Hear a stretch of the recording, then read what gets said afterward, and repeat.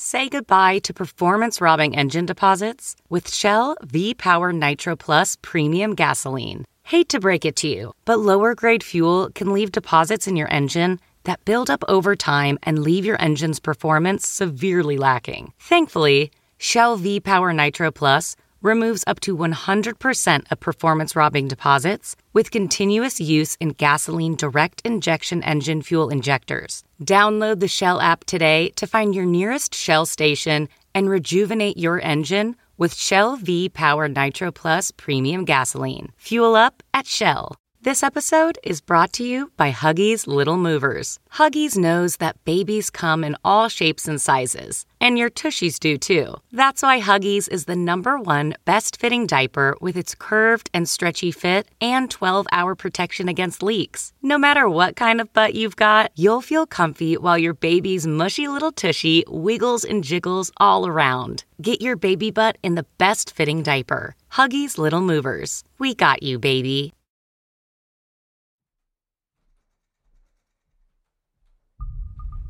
There are a few things in this world more unsettling than a knock at your door, late at night, alone in a quiet house, with only the shadows for company.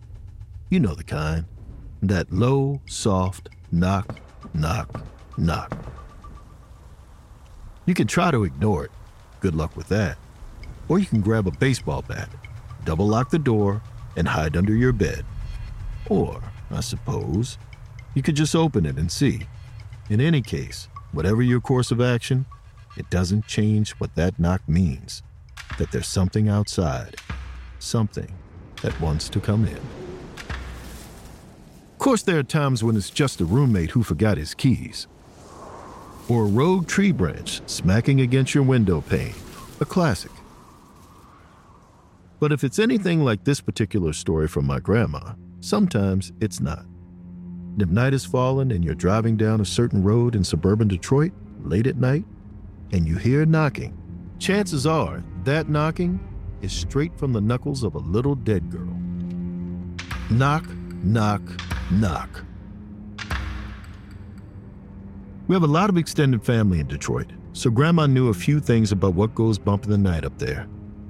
And whenever I was on a rotten streak, sneaking cookies out of the jar before dinner and all that, she'd issue a warning. You do something bad, even if you get away with it. It isn't just forgotten. You still did that something bad. That's what counts. And then, to illustrate her point, she'd recount a tale straight out of Motor City. The tale of the little girl on Knock Knock Road. As the story goes, a young girl, maybe 8 years old or so, was riding her bike home one night through the suburbs when a car came speeding out of nowhere. And well, the poor young thing didn't make it. Judging by her state, the driver sure must have known it was bad, but they didn't stop to see for themselves. Didn't get out to help. No. They took off like a bat out of hell. So a little girl was laid to rest, leaving a grieving family behind, and her killer, they just got away with it, right? Obviously, that's not the end of the story, not for the driver or for that little girl, because folks say she still stalks the road she died on, stopping cars and knocking on their windows, searching for her killer. What'd she do if she found them? Who knows? But I'm guessing she's not handing out hugs. Now, as for me, I got older, stopped stealing cookies, and without my grandma's warnings, I all but forgot about Knock Knock Road. That is, until I attended a family reunion up in Detroit, not long after Grandma had passed.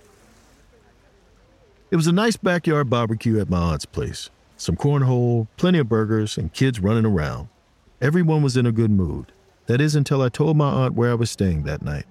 There I was, saying my goodbyes, telling her about the adorable little rental I'd booked, when her face suddenly dropped. Careful getting back, she warned. That's mighty close to Knock Knock Road. I immediately took my coat off and sat right back down. That was all the prompting my aunt needed, because in my family, our love language is telling stories till our throats go dry. So she was already launching into the tale as my cousins and nieces and whatnot gathered around to listen. And for the most part, Auntie's story lined up with what my grandma had told me as a boy. little girl, killed by a rogue driver, haunts a deserted slab of road in the Detroit suburbs. Terrifies anyone that sees her while she hunts her murderer. But my aunt knew something that Grandma didn't. Or rather, someone. Someone who'd actually seen that girl. Who'd heard her knock. And what he told my aunt? Well, it completely eclipsed any fear I'd felt listening to Grandma's version. See, the girl's fate was horrible and tragic, yes. But her revenge proved that there are things far, far worse than death.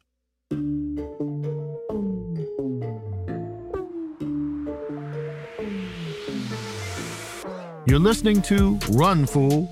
I'm Rodney Barnes, and this is episode 6, The Little Girl on Knock Knock Road.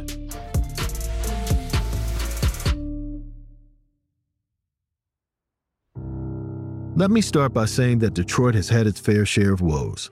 The city, once the belle of the ball, with its innovative auto boom and chart-topping Motown hits, has shrunk in population from millions to just thousands.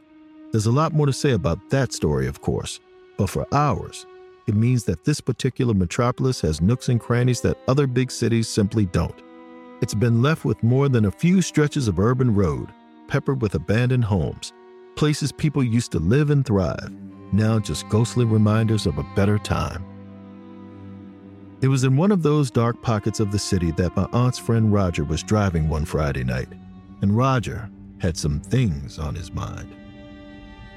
First of all, he was concentrating on the road, Roger being a responsible driver and all. He was also regretting that pie he'd had at dinner, one dish too many, but he was also regretting the thing he didn't do at dinner, the thing he didn't say, which was why, despite his wife Sarah's protests, he was at that moment taking the long way home. Because he was gathering the courage to make the confession he'd been avoiding all night. He'd been fired that morning. Considering the less than scenic route he was taking, Sarah knew something was up, but she was blissfully unaware of how big a wrecking ball was about to hit her. Truth be told, Sarah never seemed to worry that anything bad would happen to her. She was confident that way, optimistic, always certain in her decisions. And why not? To Roger, it always seemed like she made the right decisions, which was why his confession was extra difficult. It was more than just the job loss, you see. Roger, well, killed a man. But it's not what you think. Raj was a nurse, and a few days earlier, he'd accidentally given the wrong dose of meds to a patient. The man went into cardiac arrest and died. The hospital had no idea Roger had shit to do with it, since this patient was a very sick man with a very weak heart. Maybe a heart attack was coming for him anyway, but not that day. It wasn't that man's day to die. Only Roger knew that, though, so he could have gotten away with it. And he did, in fact. For 2 days, he tried to tell himself it was an innocent mistake. He was tired and overworked, which was all true. Maybe it was even an excuse. But he didn't fully buy it. And eventually, stricken with guilt, he strode into work and came clean to his bosses. He was let go immediately, of course. He guessed the lawsuit was coming for him too, eventually. But all that he kept to himself throughout dinner, just shoveled pie into his face instead. Now, finally, it was time to tell Sarah. He felt the leather of the steering wheel slide under his palms, slick from sweat. He calmed himself by focusing on the road, watching the cracked asphalt fly by beneath the headlights. They were skirting through a chunk of the city that looked post-apocalyptic, empty. Disintegrating buildings crowded the blocks, with overgrown shrubbery picking at their every crack. The gaping holes in boarded-up windows seemed to watch them pass, like narrowed eyes. Those sad, broken homes reminded Roger of how he'd felt before he confessed his sin, like he was rotting away. He still felt it then. He knew what he had to do to make it stop. And that thought, that he could end this inner turmoil right then, filled him with something like courage.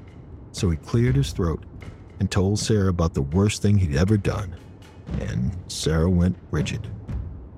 The car was silent. The tense kind of silent. His confession left just hanging there in the air. Then finally, Sarah responded. She said, "I wish you hadn't told me that." Before Roger could think of what the hell to say, a piercing death rattle of a scream tore through the night. He slammed on the brakes and the car jerked to a stop. The street was empty, the ramshackle houses around them barely visible, as though the world had ended at the gutter. There were no signs of life anywhere, no clues as to where that cry had come from. "Did you hear that?" Roger asked. Sarah just looked at him. "That scream," he said. "Someone could be in trouble." "It was probably just an animal," Sarah shrugged, with her characteristic confidence, and told him to keep driving. So Roger lifted his foot off the brake and got the car moving, advancing just a few feet before it shuddered to a halt again. Because standing there now, directly in the glare of their headlights, beyond the steam coming off the hood, was a little girl. She couldn't have been older than 7 or 8, curly hair up in a ponytail, some kind of pink sweatsuit, and she was looking straight at them with a curious frown, like she was stumped on a puzzle. The nurse in him switched on as Roger tried to get a read on the girl. Was she all right? Was she hurt? Seconds later, though, the headlights flickered. She was gone. Not gone like ran away gone. Gone like vanished, like she'd never existed at all. Roger was about to get out and look for her when Sarah put a hand on his arm. "Drive," she said. "Please, drive away now." The tone in her voice made it clear he should listen. Then a sound came from behind them, a soft, gentle knock, knock, knock. Roger and Sarah whipped around to look at the car's back windshield. It was dark, but standing there, backlit by the orange hue of an old street light above, hands cupped against the window trying to peer inside, was the young girl. Roger called out to ask if she was okay. This time he made it as far as unbuckling his belt before Sarah grabbed his arm.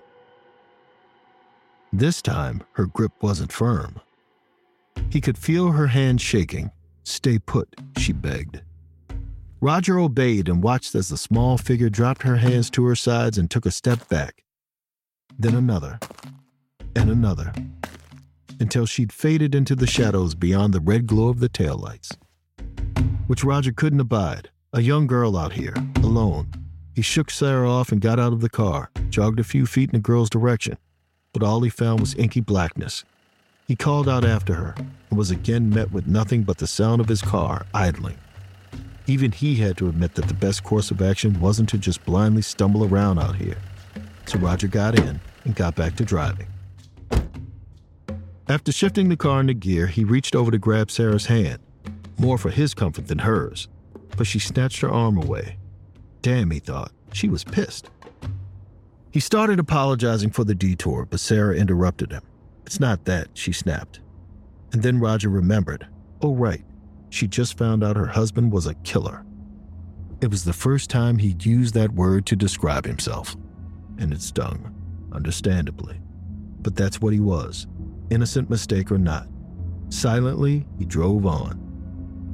The minutes passing slowly as it sank in that Sarah might never see him the same way again, until finally she spoke, this time in a low, serious voice. She wasn't mad about his mistake at the hospital. She was mad, she said, because he turned himself in.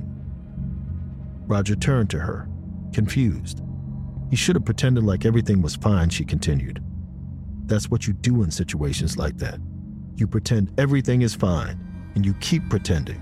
And then one day, it just is. Before Roger could object to her logic, the car jerked to a sudden stop.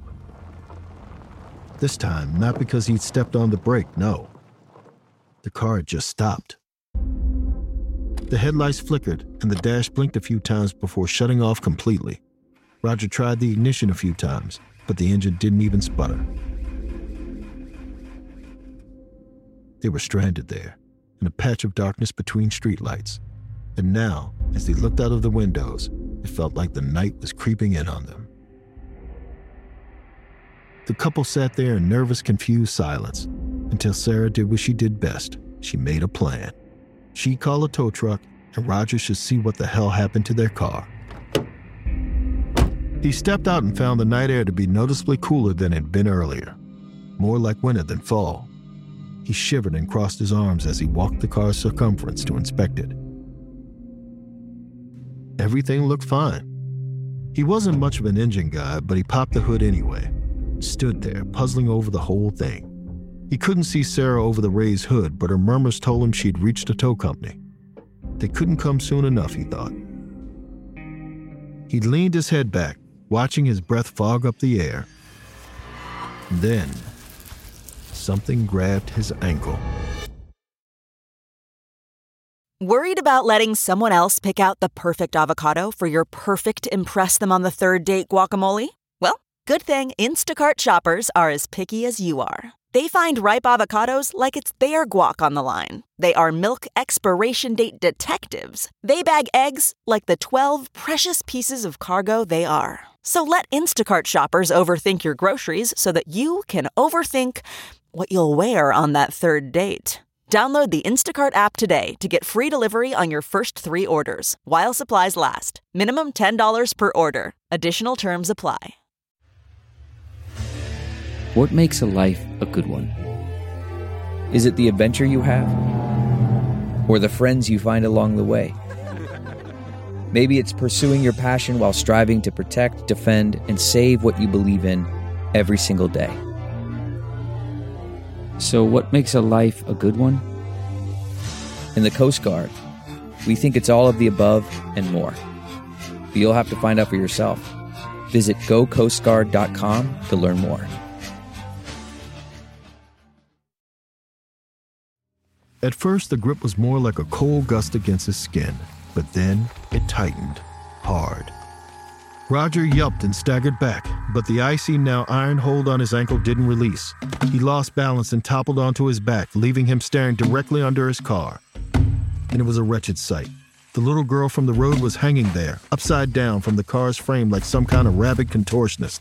A wide, toothy smile spread across her face, and one arm extended, her tiny hand still wrapped around Roger's ankle.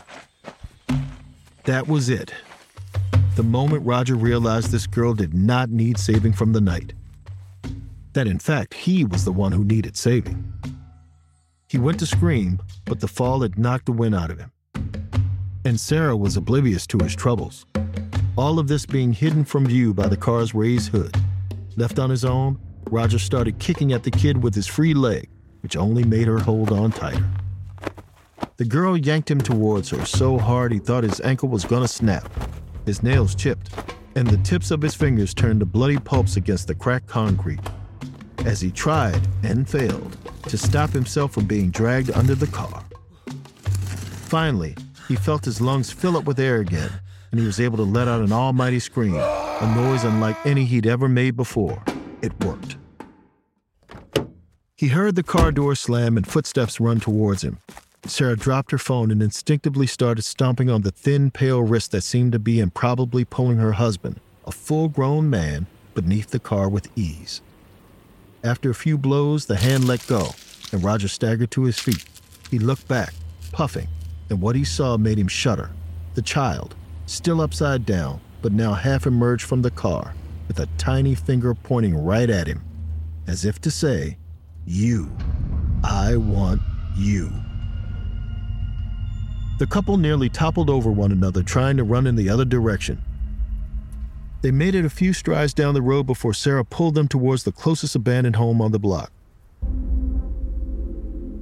The door was ajar, its hinges stiff and rusted, but they burst through and slammed it shut behind them. Their panting filled the quiet house as they took in their surroundings. It was about what you'd expect. Most of the furniture was gone, and what remained was full of holes or covered in mold. No one had been there for some time. Roger and Sarah crept into the living room. Sarah took up post at the window so she could look out on the street. "Is there a tow truck coming?" Roger asked her. Then Sarah told him she'd been trying to explain to the woman on the phone where to find them, when Roger had screamed. And when Sarah saw the girl dragging him under the car, she dropped her phone, which was still sitting out there on the road.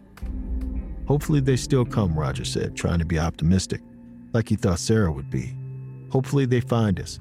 But that's not the thing to say at the moment. Sarah turned and started laying into him. She told him not to take the long way home. She told him just to ignore the scream. She told him so. She told him so. She kept saying it over and over. And maybe she had a point. Maybe she was right. But right then, Roger didn't want to hear it. Already a cocktail of shame and fear was brewing inside of him. Sarah returned her gaze to the street outside and he wandered around the room. He was imagining the people who once lived here, trying to distract himself from the thoughts that were churning inside him.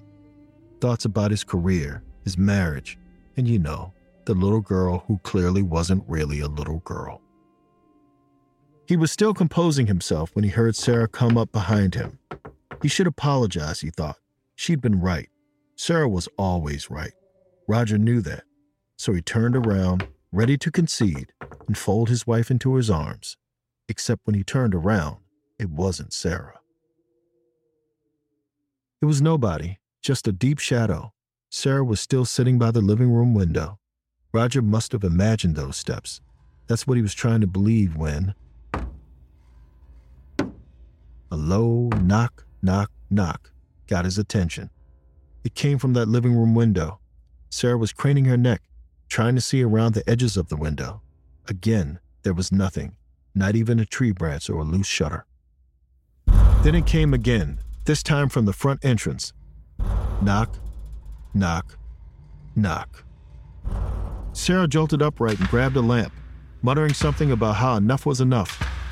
She charged through the front door, ready to strike whoever was there. And the front steps were empty. Instantly, it started coming from the living room, from inside the walls themselves this time. Knock, knock, knock. Then it came from the ceiling, from the cabinets and the stairs. Soon it was an unrelenting, ever-growing cacophony surrounding them. Knock, knock, knock, knock, knock. The house shook with the force of it, like it was trying to push them out. And if that was its intention, it sure as hell worked. The couple fled, the knocks echoing in their bones as they spilled out of the booming structure into the silence of the street. From the sidewalk, the house behind them stood still and quiet, as though nothing had happened. It was just them, and a few yards away, their incapacitated car. None of their options at that point were great. Escaping meant walking along the dark road for who knows how long, presumably with the girl in pursuit. There were other houses to shelter in, but no reason to think they'd be any safer than the last, which left the car. Sure, it was dead and out in the open, exposed, but it was also familiar, the closest thing to sanctuary they had at that moment. And since, hopefully, a tow truck might be there soon, maybe they could just wait it out in there. So they took a breath and ran for it. Seconds later, they were inside, breathing heavily. Behind them, there was nothing but darkness. And thanks to the hood of the car, which was still propped up, they couldn't see if any headlights, any little beacons of hope, were coming their way in front. Roger was about to get out and close the hood when his body stiffened. The hairs all over his body stood up on their end as a shiver traveled down his spine. That's when Roger told Sarah, as calmly as he could, "I think she's in the back seat." He and Sarah turned around, and sure enough, there she was, the girl, sitting quiet as can be, watching them. She cocked her head towards Roger first. Their eyes met, and it was like he was plunged into a pitch-black lake. At first he couldn't see, but he felt so much. Both the cold and somehow the weight of his entire life. A torrent of memories rushed at him. Every decision, every mistake, every bit of heartbreak he'd ever experienced smashed into him all at once. He was everywhere and nowhere. He was past and present. And then, suddenly, he was there again, in the car, dizzy and gasping for air, like he'd been held underwater for too long. Roger had no idea what had happened, but once he caught his breath, he noticed that whatever had just happened, whatever the girl had just done to him, she was now doing to Sarah.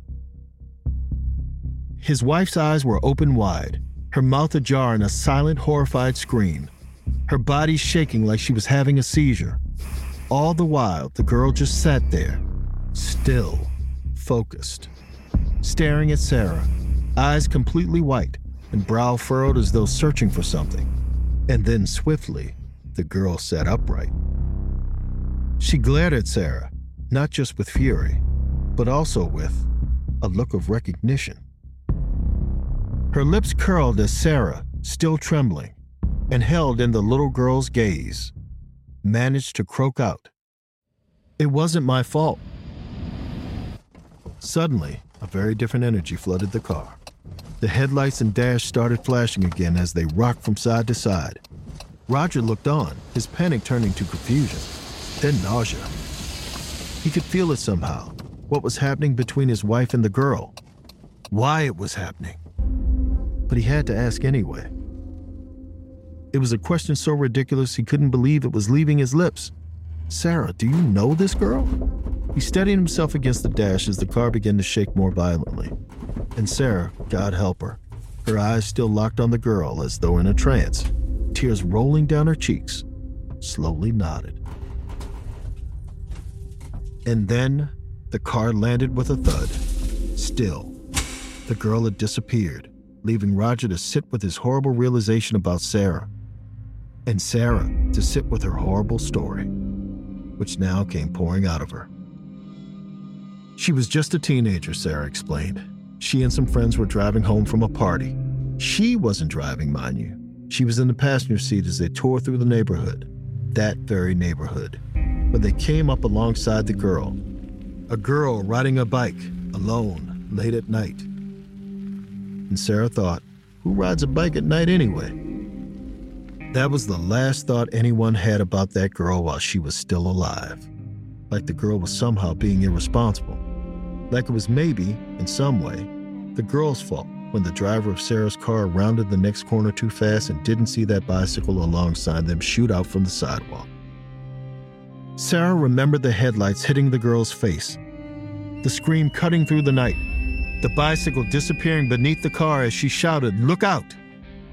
She remembered the tires screeching, the radio shutting off as though it had registered the collision, the silence hanging thick inside the car as it ground to a halt. And she remembered the voice, finally breaking that silence, coming from the back seat. "Drive," it said. And they did. Of course she felt guilty. She was human. She told Roger she'd barely slept for weeks after, her dreams haunted by that face in the headlights moments before impact. But they would have been in trouble for drinking. And she was just young and stupid. It was a horrible accident, yes, but it wasn't her fault. She'd just been sitting in the wrong car at the wrong time. Sarah was pleading her case to Roger, begging for absolution, but Roger couldn't give it to her. Everyone makes mistakes, sure, but he knew that the hardest thing to do is to own up to them, especially when you might otherwise get away with it. That takes strength. He'd always thought Sarah was strong, but now he saw it, the weakness she had been hiding inside all along. Even if he'd wanted to comfort Sarah in that moment, he didn't have the chance. Just as Sarah finished her tale, they heard it again. Knock, knock, knock. Rapping on the raised hood of the car, which then slammed shut. They turned to the front, expecting to see the girl standing out there glaring at them. But she wasn't. She was right there inside the car. Her face right up against Sarah's, her body clinging to the front windshield. Frozen, Roger watched as the child's hand reached up to gently tap on his wife's forehead 3 times. Knock, knock, knock. "Look out," Sarah screamed, as though they were about to crash into something. "Look out."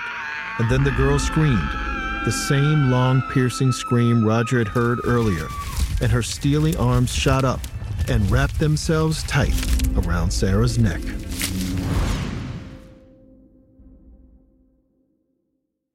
The mood at the barbecue wasn't exactly light after my aunt finished her tale. We sat there, troubled beyond all measure, and upset. Upset at Sarah's unforgivable mistake and her justification of it, at the tragic plight and subsequent fury of the little girl, at all of it. My aunt continued, letting us know that Sarah didn't actually die that night. After that moment, the girl vanished again, this time for good. Another car eventually drove by and helped them. But that was the last time Roger ever saw his wife scream. The last time she ever had enough life in her to do so. Roger, by the way, lost his nursing license. Understandably. But he ended up becoming something of a nurse for Sarah in the end, because after that night, she became a shell of herself. See, Sarah thought that if she could just forget about her sin, then the world around her would too. But it doesn't work like that. Sins don't exist only when we get caught. A sin is a sin. And for refusing to take ownership of hers, Sarah was stuck living in it. In that very moment, day and night, the headlights, the girl's face, the scream, over and over. She was rotting away like those empty houses. And whenever it seemed like Sarah might be forgetting, whenever it seemed like she might be livening up, that's when Roger would see the hand rapping against her skull, reminding her. Now, I don't know if that little girl is still out there, whether Sarah's fate had satisfied her thirst for revenge, or if she's still searching for the other occupants of the car from that night. But I didn't especially want to find out for myself. So I had my aunt draw me a safe route back to my rental. As I drove there through the dark streets, far away from Knock Knock Road, I couldn't help but think about how feelings like shame and guilt, they always find a way out. They're always lurking somewhere, maybe on a desolate road, waiting for you to stumble across them again. And when that happens, you can expect to pay what you owe. And I'm telling you, the interest is a bitch.